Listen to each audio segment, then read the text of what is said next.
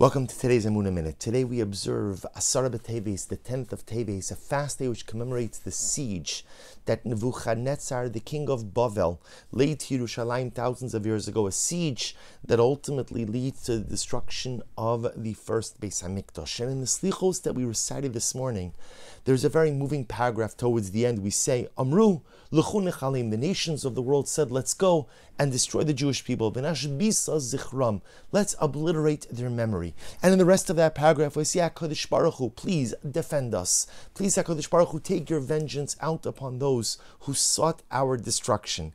And the paragraph ends in such a fascinating way. It says, and have their hopes disgrace them, Yisu Ashivram, Kemasem Shalim, Ve'avoshu Misivram, Ki Ish Chalom Cholem Shlosha Saleh Chori.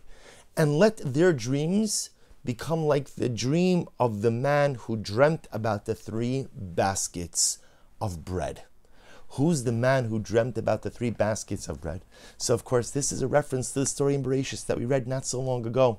The story of the baker and the butler who were incarcerated alongside Yosef, and each of them had a dream. Each of them had a dream. And remember again, so we see the baker ultimately is executed. So we say, let the dreams of the nations of the world, they dream of our destruction, they dream of our obliteration. Let their dreams turn out like the baker's dream. The baker also had a dream about 3 baskets of bread, and ultimately at the end of 3 days he was hanged. His life came to an end. Let their dreams end up in the same way. You know, it struck me, Rav Elchanan Wasserman Hashem Yikom Damo has a beautiful commentary on those dreams. He says, you know, Yosef was incarcerated with 2 people. He was incarcerated with the butler and the baker, and they both had very similar dreams. The butler dreams about the fact that there are 3 vines, and he's squeezing the grapes into the cup of Paro, into the cup of Pharaoh. And the baker has a dream, and he has 3 baskets on his head, and the birds are eating from the baskets. And Yosef interprets the dreams, and he tells the butler, in 3 days, you are going to be restored to your post as butler. The going out and the squeezing of the grapes represents the idea that in 3 days, you're going to once again be Paro's wine steward. And to the baker, he says the 3 baskets represent 3 days. The birds eating off your head represents that in 3 days from now, you will be executed. You'll be hanged, and the birds, unfortunately, will be eating the flesh off your body. And Rav Elchanan Wasserman says, how did Yosef know how to interpret the dreams differently? How did he know? In other words, if you think about it, the dreams are very similar. They both have the numerical, right? They both have 3, right? Three clusters of grape, 3 vines, 3 baskets. And yet, again, for the butler, his dream is interpreted as a restoration to his post. He's going to be restored to his former glory, to his former position. Everything is going to be great. And yet to the baker, his dream represented execution. Rav Elchanan Wasserman explains so beautifully. He says there's a fundamental difference between the 2 dreams. You see, in the wine steward's dream, in the butler's dream, he's active. He's squeezing the grapes. In the baker's dream, he's passive. He's sitting there with 3 baskets on his head, and the birds are eating off of the baskets. The butler is doing something, he's squeezing the grapes. The baker is passive, doing nothing.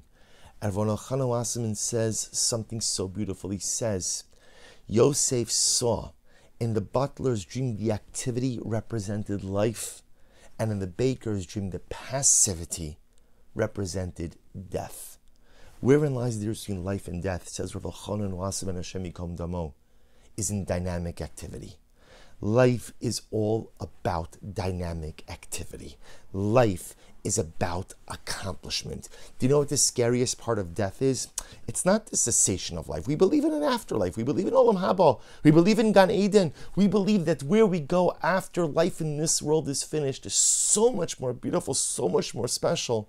So what's the great fear of death? What's the great sadness of death? Because when we die, we lose the opportunity to accomplish. When we die, we lose the opportunity to engage in dynamic spiritual activity. When we die, we become passive. So Yosef HaTzadik understood that in the butler's dream where he was doing something, that represented he was going to live.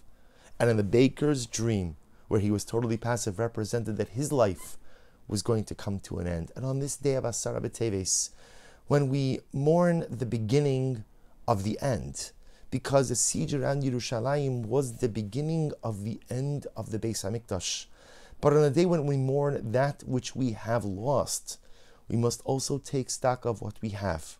We have life. And if HaKadosh Baruch Hu has given us the gift of life, He expects us to do something with it. We say to HaKadosh Baruch